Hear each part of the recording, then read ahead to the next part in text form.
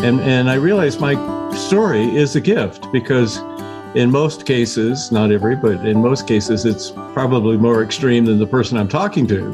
And yet I found richness and another side, a redemptive conclusion to that strange journey out of that subculture.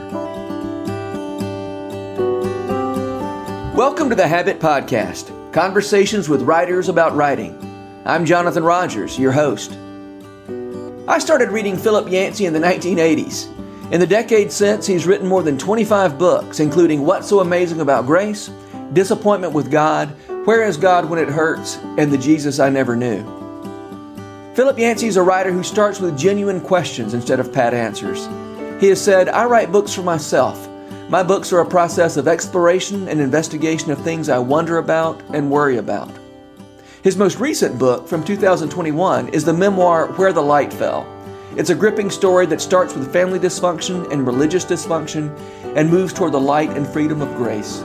It's the story of how Philip Yancey came to love God out of gratitude rather than fear. I was mighty glad when he agreed to talk to me for the Habit Podcast.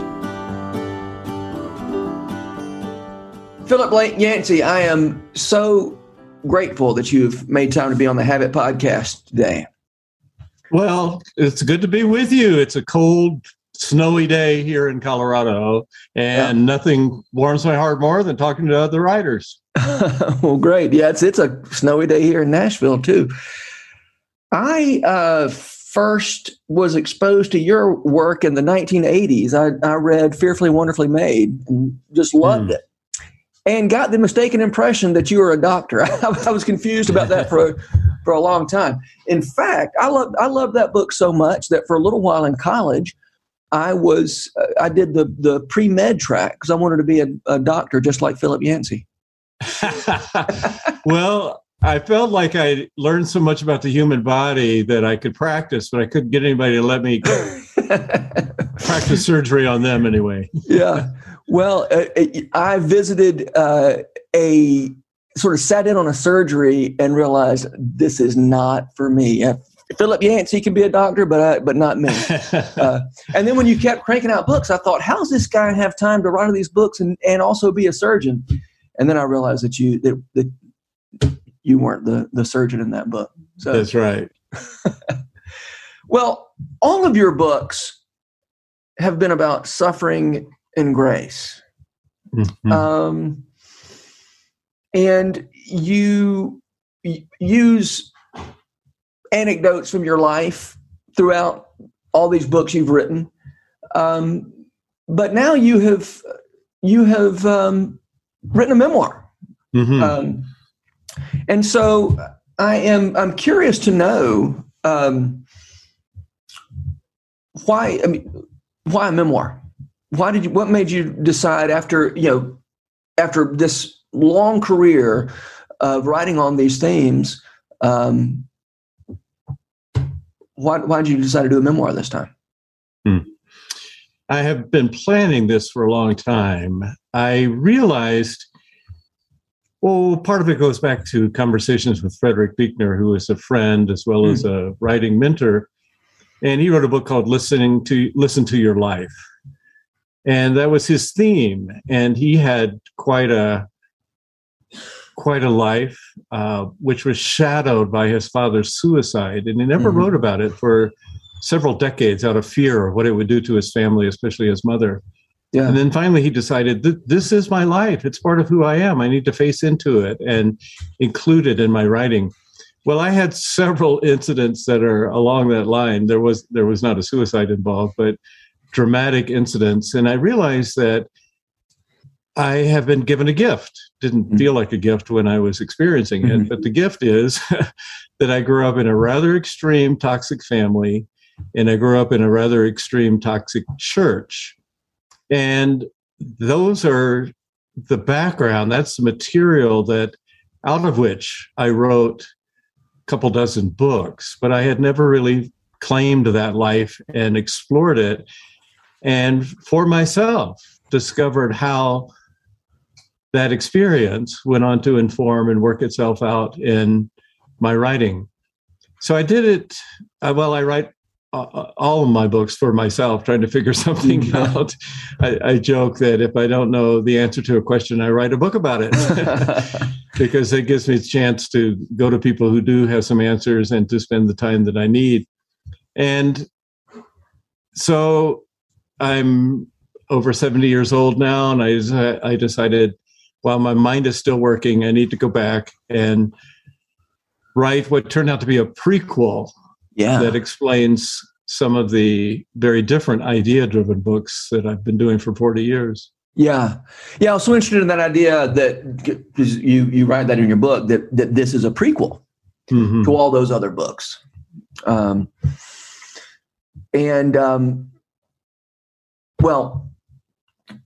I found it fascinating, that you say you grew up in a toxic home, toxic church.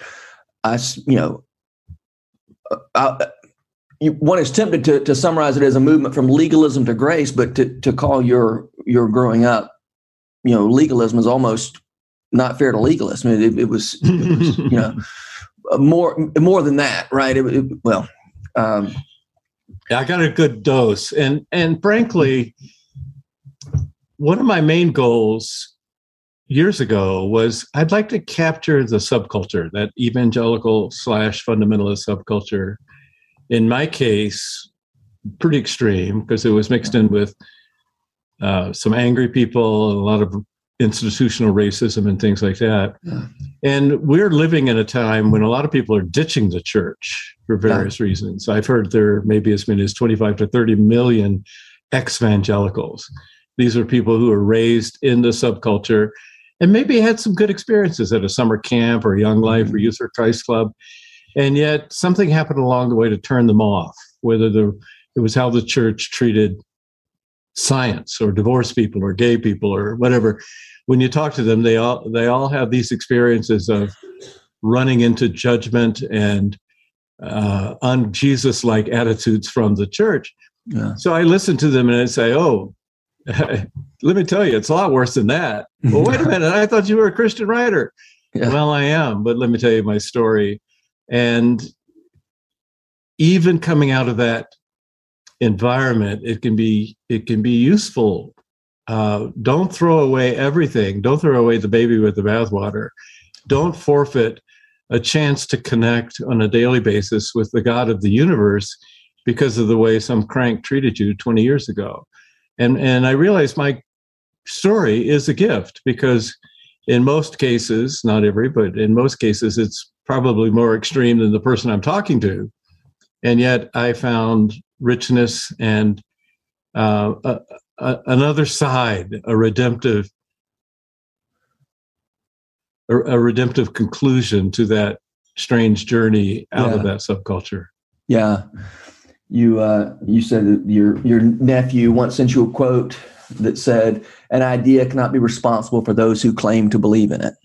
Right. And I interpret that as don't blame God for the church, and don't judge God by the church. Yeah. We have to go through that sorting out process, because when you're a kid growing up, you tend to believe what people around you say. So I was a racist. I was a legalist. And then when you find out, well, they were wrong about some things, it feels like betrayal. Mm-hmm. And you go through this process of sorting out what's worth keeping, what's worth throwing away. Yeah. A recurring theme in this book is sorting out what's real and what's fake. You and your brother, Marshall, working through those questions together in parallel. I'm not sure what the right spatial metaphor there is, but your brother sort of reached some different conclusions, or dealt with that difficult childhood in different ways from you. And I'm really interested in the idea. At one point, you say that as you write, you often imagine your brother, on your shoulder or behind your shoulder or whatever, saying, "Are you sure you mean this? Are you sure this is true? Are you just sort of spouting the same propaganda that we got when we were kids?" Questions like that.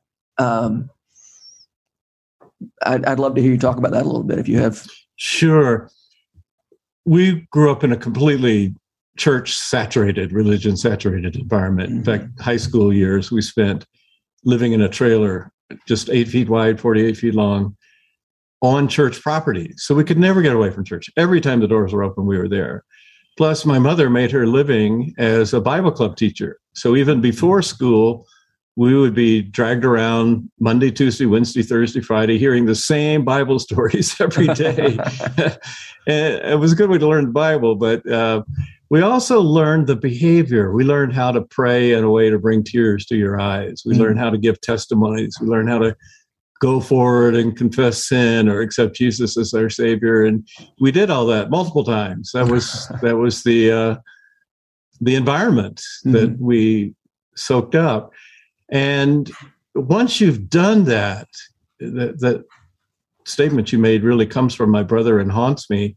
How do you tell what's real from what's fake? Because you've done the fake stuff so long. How would you know if something real came along? And that's what I deal with in the book. And for people who have grown up in a toxic environment like that, to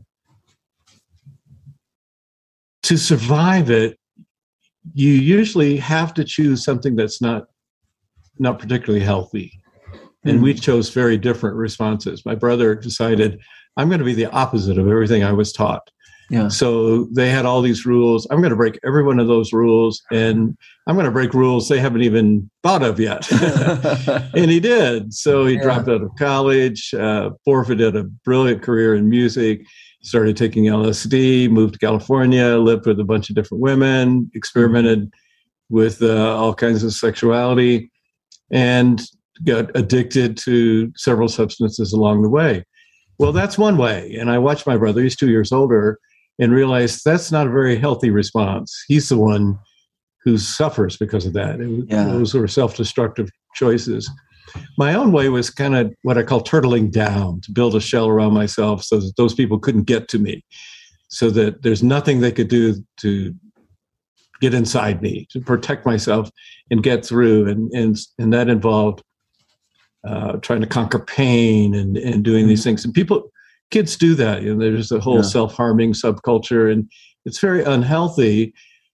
But sometimes to survive unhealth, you reach for unhealth, and it'll get you through. And I would say to kids who are going through that now, you're not going to stay there. You're not going to be there the rest of your life. Be careful. Don't hurt yourself, but try to survive until you can emerge, and try to emerge as intact as you can. Because you're vulnerable when you're a kid. Don't let them get to you. You preserve something in the core that you can come back and later nourish. Yeah. You talk about this idea of turtling down, of closing yourself off to, emotional life, to the world around you. And your story of conversion, after conversion from ungrace to grace, is this story of opening up. And it seems to me, I have so many thoughts swirling around your conversion story. So I'd love to sort of dig into that a little bit. But the way you open up spiritually, and as you say, you are in the midst of Bible college. Even though you're, sort of in rebellion against what was going on at the Bible college, then you're faced with natural beauty, and you're faced with music, and you're faced with romantic love, and it's sort of, you start to see the world as a smiling place, as you said. Are you quoting Augustine there? Yes, see the smiling place. That is Augustine, and in fact, the book title, the memoir title, is "Where the Light Fell," and that's also from Augustine, who said. He said, I could not look at the sun directly, but I could look on where the light fell. And in my case, I would change that a little bit. I couldn't look at the sun directly because I had been scorched by the sun. I grew up with this angry bully God image and didn't want to have anything to do with that kind of God. And it was only where the light fell, the things you mentioned, nature, classical music, romantic love, that I realized my church had misrepresented that God. Yeah. That the one, the creator, responsible for those good things, the dona bona, as Augustine said, the good things in this world, that is someone I want to know. Yeah. I love that quote from the G.K. Chesterton. I think he stole it from somebody, but he often used it. He said, the worst moment for an atheist is when he feels a profound sense of gratitude and has no one to thank. Yeah. And I had thankfulness and I had no one to thank. And then I realized, oh, God is responsible for these good things. God isn't that creature, that angry policeman, cosmic policeman that I was raised believing in. Yeah. And that also seems to me prepares you to be a writer too, right? I mean, I know you had skills, writing skills before that. You write in your book about, you had done journalism, that kind of thing. But it seems to me that that same opening to the world, to creation, that led to your actually receiving the God of grace in Christ was also what made it, made you ready to be a writer. Is that fair to say? It is fair. Of course, I didn't know that at the time because I didn't. When you're growing up, you don't know what you're going to be. But sure, that suspicious, on the edge, marginal observer stance is good for a writer. Yeah, because you're not really living; you're watching. We writers are.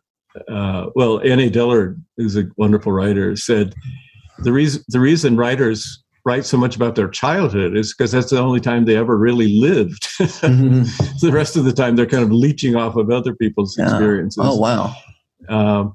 And I, at first I saw my family as this collection of misanthropes and sociopaths, and then I began to see them as great material. You can't invent these things. You just can't make them up.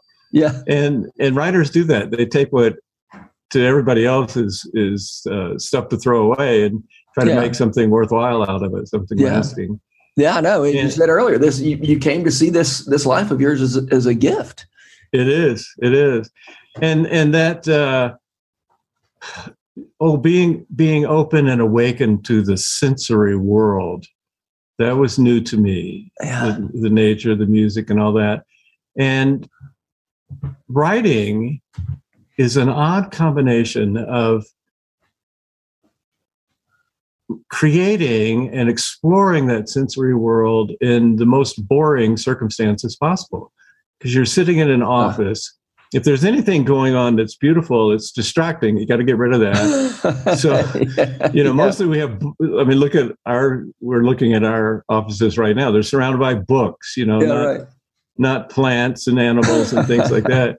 And so we're living in this pretty monastic, austere environment, but trying to create something that provokes a sensory experience in the reader. Yeah. It's an odd combination. No wonder. I read one time that of all professions, writers are the most likely to become addicted to smoking, cigarettes, and alcohol. We know stories of alcoholic writers. And I think part of that is just you're in this sensory deprived environment, and it feels unnatural, even though you're working to create one for somebody else. So your body is craving, give me something to do rather than just sit here clicking inset clicks on my computer keyboard, Yeah, right.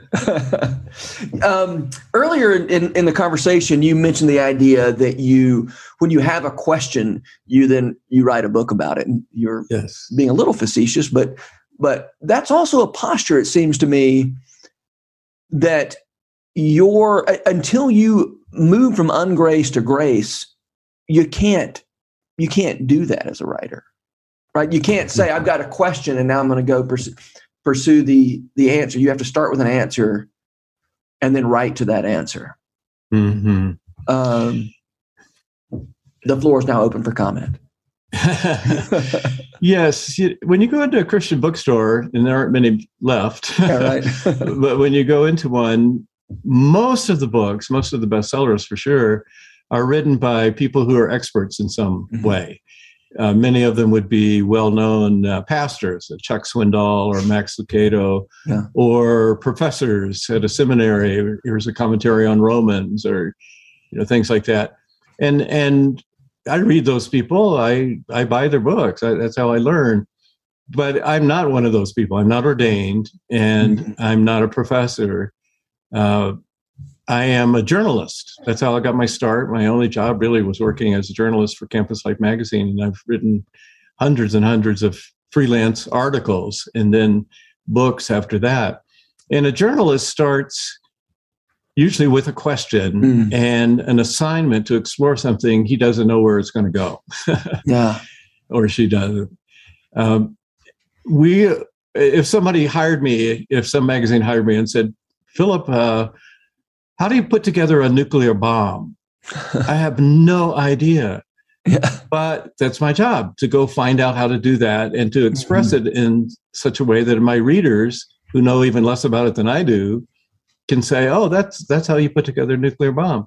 Hopefully it doesn't get published in Iran or somewhere like that. But anyway, we take complex topics and represent the reader in trying to understand them. We're not telling the reader, here's something I know you don't know. We're saying, let's join hands and explore this topic, and maybe by the time we come out the other side, we'll have some insight that we didn't when we started. And that is my natural stance. It's not an expert talking down, this is what you need to learn. Because of my background, I learned to be rather distrustful of those authority figures, because they were telling me things I later found out were not true. And so I wanted a different approach. I wanted that explore together from the bottom up rather than the top down approach. Speaking of, we've touched some on your experience, your conversion from ungrace to grace when you were in Bible college.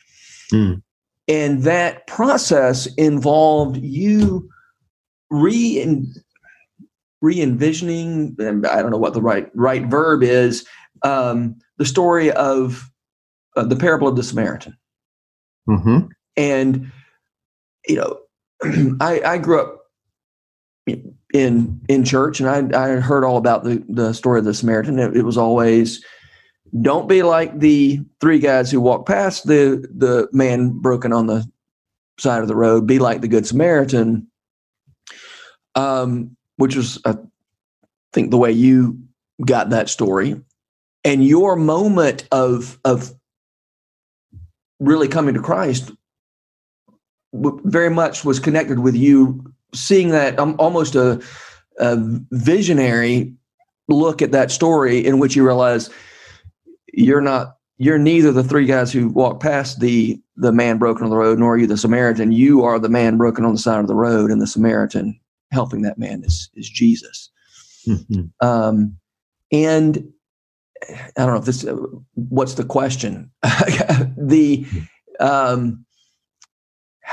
Do you have any insight on how you got to a place where you were able to not throw away that story, but understand that story in a new way that you've spoken about your suspicion of the authorities? Here was a moment in which you experienced that story, and it makes a difference in your life. And there's something. It's a matter of you getting free of the authorities that have interpreted that story for you before. Right. I talked about the difficulty of distinguishing the fake from the real. Yeah. And I had turtled down. I had been pretty impervious to the environment around me. I was at a Bible college, which is another story. How did I end up there? But I wasn't your ideal student. Quite the opposite. I would read magazines in chapel. I would sit out in the patio and read books like Why I Am Not a Christian by Bertrand Russell. I was just kind of a jerk. Yes, a little obnoxious. Yeah. And always on the dean's prayer list, what should we kick the student out? Is he polluting other students? And of course, I thought myself superior. These smiley face Bible college students who believe all this stuff, and I'm sophisticated. I can see things they can't see. Yeah. And then I was softened by the things that we mentioned earlier. The light was falling on those places. But again, how do I tell what's fake and what's real? And I had a revelation, I suppose would be the safest word to say, that was completely unexpected. It came out of nowhere. And I think I required that at the time. Mm-hmm. It was one of the few that there were two things that happened to me that I didn't have control of in that time of life. One was falling in love. I didn't even believe in romantic love. I thought it was an invention of the 14th century. And then boom, there I was in love. And then this experience, and I've not written in detail about it in 40 years, because as soon as you do that, people will say, well, I didn't have an experience like that. Yeah, right. Well, you're right. God deals with us differently. And I think God understood I needed something that I didn't concoct, that I didn't control, something that came from nowhere. Mm-hmm. And so I was in this prayer meeting, and I had never prayed there. It was a group of us who would go to university. They would evangelize. They would go and talk about Jesus to university students. I would sit in the student center and watch basketball games, and then we would have this prayer meeting, and they would each take turns praying and wait 5 seconds for me. And I never prayed. So they would say amen and take off. And they were my friends. They accepted my apostate self. And then one day I started praying. And as I started praying, this revelation of the Good Samaritan parable came to me. And the twist, the projection there, was that it was obvious that I saw that I understood myself to be the tramp in the ditch. Here I thought I was morally superior and sophisticated and all that. And instead, I was the neediest one of all. And then the face of the Samaritan was transposed with the face of Jesus. And Jesus kept reaching down, trying to help me. And each time I would spit in his face. And it was just a stunning insight to who I was. I thought I had it all together, but actually I was the neediest one. And that is the beginning of grace. Henry Nouwen used to say, grace is a free gift of God. Nothing you can do to earn it or deserve it. But to receive a gift, you've got to have your hands open. And my hands had been closed tight in a fist, and grace would just fall to the ground around me. I never received it. And suddenly I realized I was the one with the needy hands. Open them up and take it from there. And that changed everything. I went from a jerk, from a renegade on that campus to someone who eventually became a Christian writer. I would have thrown up if you predicted that at the time. But there it was. God has a sense of humor and a great sense of compassion as well. He dealt with me very tenderly, the tender mercies of God. Yeah. One of your concerns in even doing this memoir at all was the concern that you would open up old wounds, that you would hurt people from your life, people you loved. How did you push through? I mean, you're talking about the Bible college. There was a at one point, as you say, you had a conversation with the president or the former president who said, "Why did you say these things about us?" And I know all kinds of dirt on people, but I practice the golden rule, and I don't say the things that I wouldn't want them to say about me. How or why did you push through those concerns? And because some people come out looking pretty bad in this memoir that you've written. They do. And when I thought about that statement that the Bible College president made, I believe in the golden rule. I too believe in the golden rule. And actually, if I am off the rails, I want somebody to correct me. I want somebody to call me on it. And, yes, I have hurt some people along the way, but it also helps the people along the way, because there are a lot of people who are trapped in toxic environments, a little bit different than mine, but toxic environments, and they need somebody to say, you know what, you're not going to hell just because you took one sip of wine.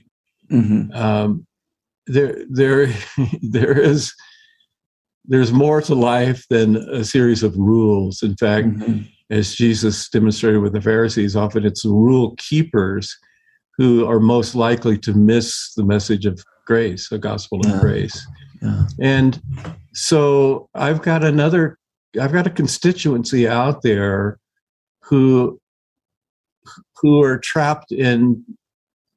maybe trapped in similar environments to what I grew up in, and I have a responsibility to them as well. The other thing that's happened, to my surprise, is that the people I thought I would really hurt have not been hurt. In fact, my brother loves the book, gives it away, feels like it validates him as a human being. I'm so glad to hear that. Yeah, thank you. And my mother can't read it. She's got macular degeneration, so she can't really read. But having some of these things surface has brought about a remarkable, I wouldn't say reconciliation, but at least steps toward that. They had not heard each other's voice for 51 years.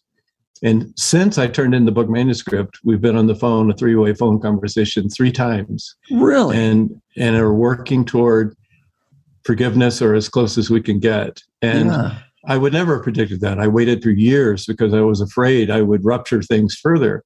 And exactly the opposite has happened. So that's been a kind of grace that I didn't expect, and comforts me a lot. That's so great to hear. And you're talking about rupture between your mother and your brother. Correct. Yeah. Correct. Yeah. I, having read the book, I am so happy to hear that, because I didn't get the impression that was going to be possible. The most amazing thing of all is that my brother wrote a card that had 3 words on it and mailed it to my mother. It's not easy for him to write. He's stroke afflicted, so he has to use his left hand, which is not his normal hand, and just stuffing an envelope and putting a stamp on it. These are hard things for a stroke victim to do. Yeah. And the card had 3 words: "I forgive you." Wow. Which I never would have predicted to happen. So that was an unexpected grace that came even after the book, and calmed my fears greatly. Oh, thank you for telling me that. I'm so glad about this, because I've been worried about your family. Your mother doesn't read any of your books, is that right?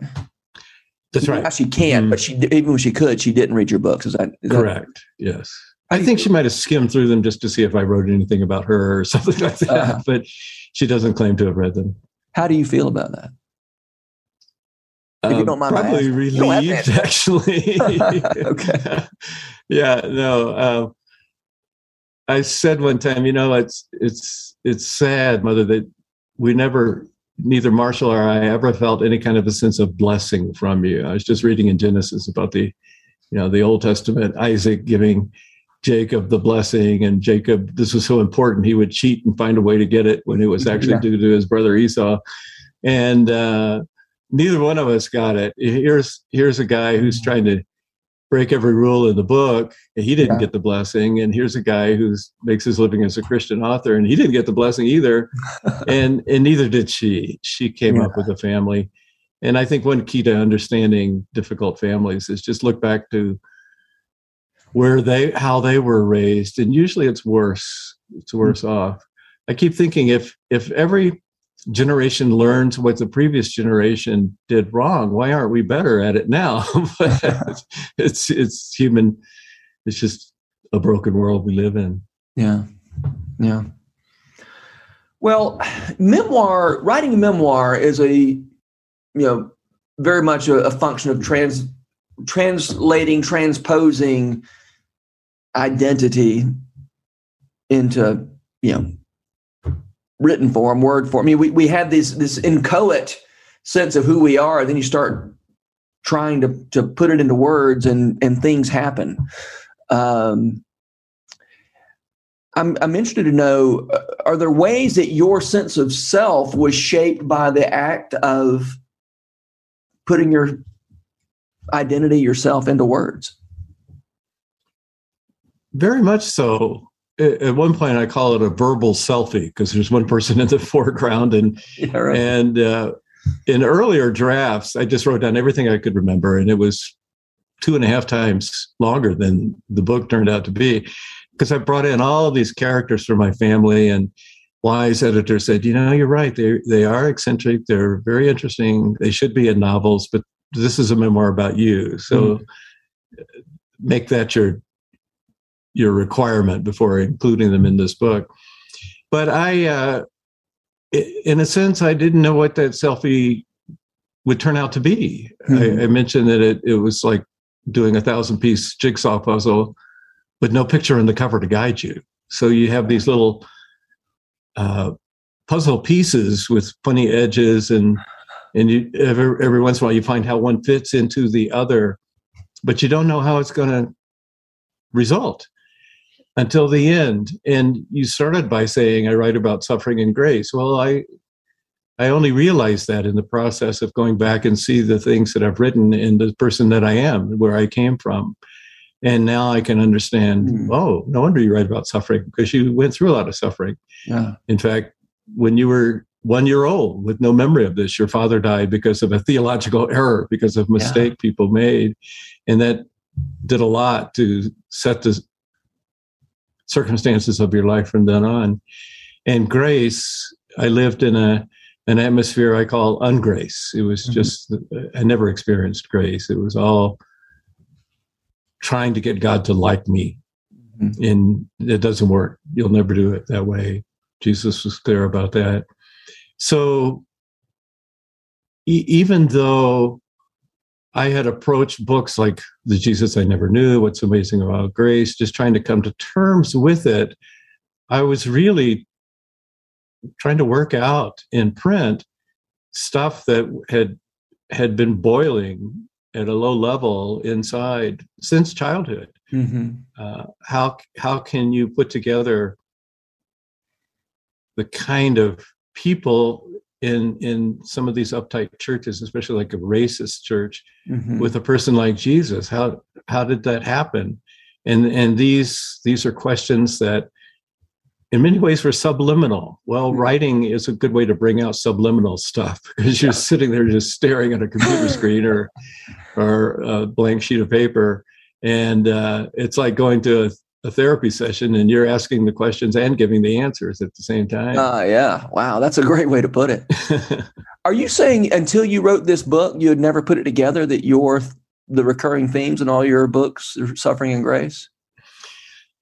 Almost. I was working on the memoir at the time, and funny story. And I was asked to speak at the University of Virginia. And I hate this, but when you agree to speak somewhere, they want to know a title right away. Well, I don't know what I'm going to speak about a year from now. You know? Right. So I always come up with something very generic, and says, we're publishing this brochure. We've got to have a title. I said, okay, 2 themes that haunt me. Oh, that's great. They wrote 2 themes that haunt me. And then as time got closer, I got to come up with 2 themes here. 2 themes that are haunting me. Yeah, and I was working on the memoir, and so it just became clear this is what it is, and interesting. Those are the themes I spoke about.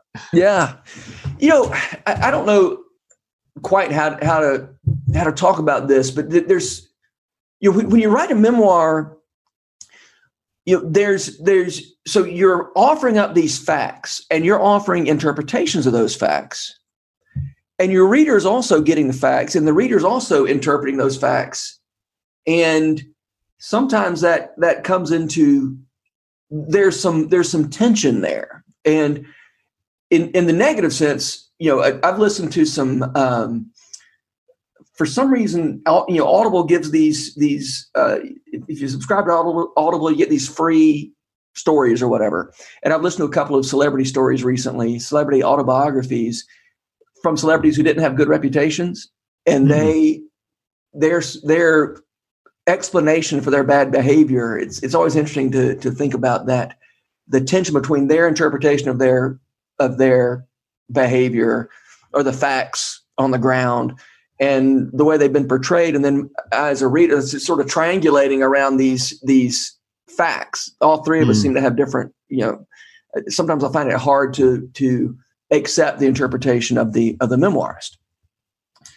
And I was so interested as I was reading yours, and you are, as you're telling the facts of, say, your teenagehood, and you are not, as a child, I get the impression you didn't see yourself as anything all that special. And then it's like, whoa, there were 6 kids chosen to participate at the CDC, and lo and behold, I was one of them. And then, this counselor told me I was up for valedictorian. And I guess what I'm saying is I read these facts and I say, this was obviously a remarkable kid who didn't necessarily think of himself as remarkable.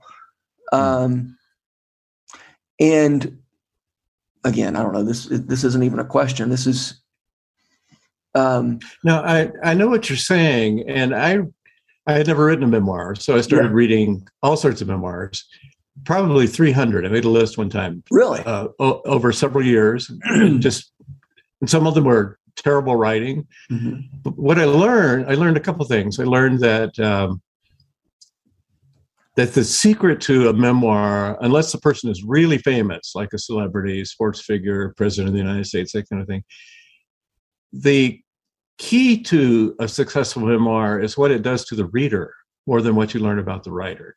Because in every one of those memoirs I read, no matter how good or bad they were, they triggered a memory from my own childhood or my own life that I wouldn't have retrieved if I had not read that book. That's what memoirs do. As you're reading about someone else, you're also bringing to the surface things that are in you, about you. And in the letters and emails I've gotten since the book has been out, they generally tell their own stories. They comment a little bit on mine, but they say mine wasn't quite like yours, and then they go ahead and tell me their stories. I wanted to write when I looked at memoirs, there are some that are kind of grand old man looks back on life. Malcolm Muggeridge wrote a 3-volume. He didn't quite finish it, but he titled it Chronicles of Wasted Time.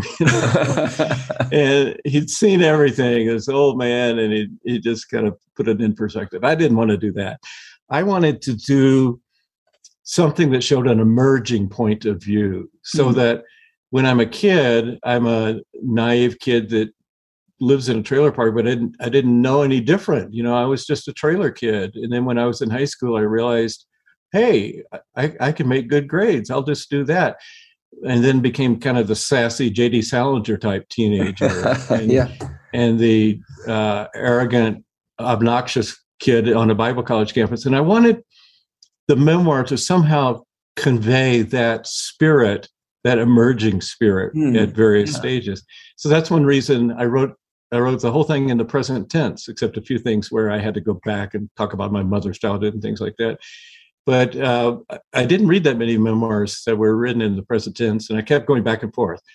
So many times I would go through and change every verb to past tense, and then every verb. It's a way of delaying writing. Yeah, right. But I wanted to capture that immediacy and the emerging, because that's what we are. And now that I'm past 70, I am who I am. It's not going to change much from now on. But I can look back and see, but I didn't used to be that way. Yeah. So what happened in these various phases to change me? That's part of that exploration we were talking about earlier. Yeah. That put some things together for me in terms of thinking about your story. Because not everybody gets that. That's a risk when you present yourself as superior, looking down on these faithful people. Some people are offended by that, and they're going to judge me by that, But that is true to who I was at that time, and it's a risk I take. And if they keep reading, they find I don't stay that way, I hope. but they may not keep reading. They may just, just drop out. So But that's an interesting dynamic. This shifting relationship to truth throughout the book, and yet you are trying to tell the truth as a person who is where you are now. Yes. And of course, the book concludes before some of those stories I told you here, stories, steps toward reconciliation in my own family. It doesn't conclude with a happy scene where we're all together forgiving everything that's ever happened, because it wasn't true. Yeah. It may be true. There are signs that it could go closer to that truth now, but it hasn't happened yet. There have been steps toward it, at least not steps away from it.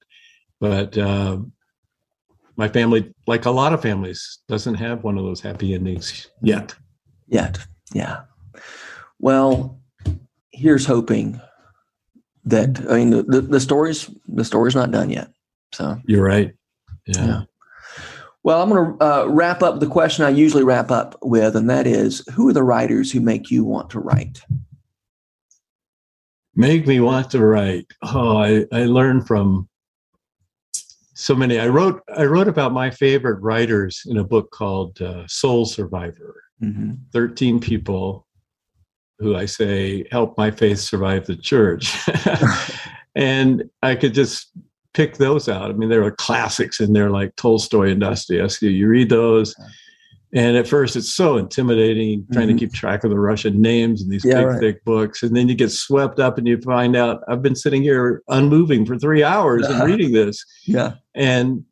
But more to the point, Frederick Buechner is in that book also. He writes about both fiction and nonfiction, and he writes about his nonfiction using the style of fiction. So I learned a lot from him, his storytelling style.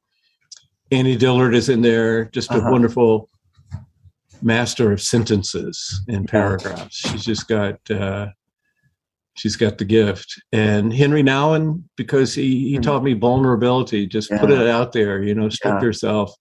You can help others when you do that.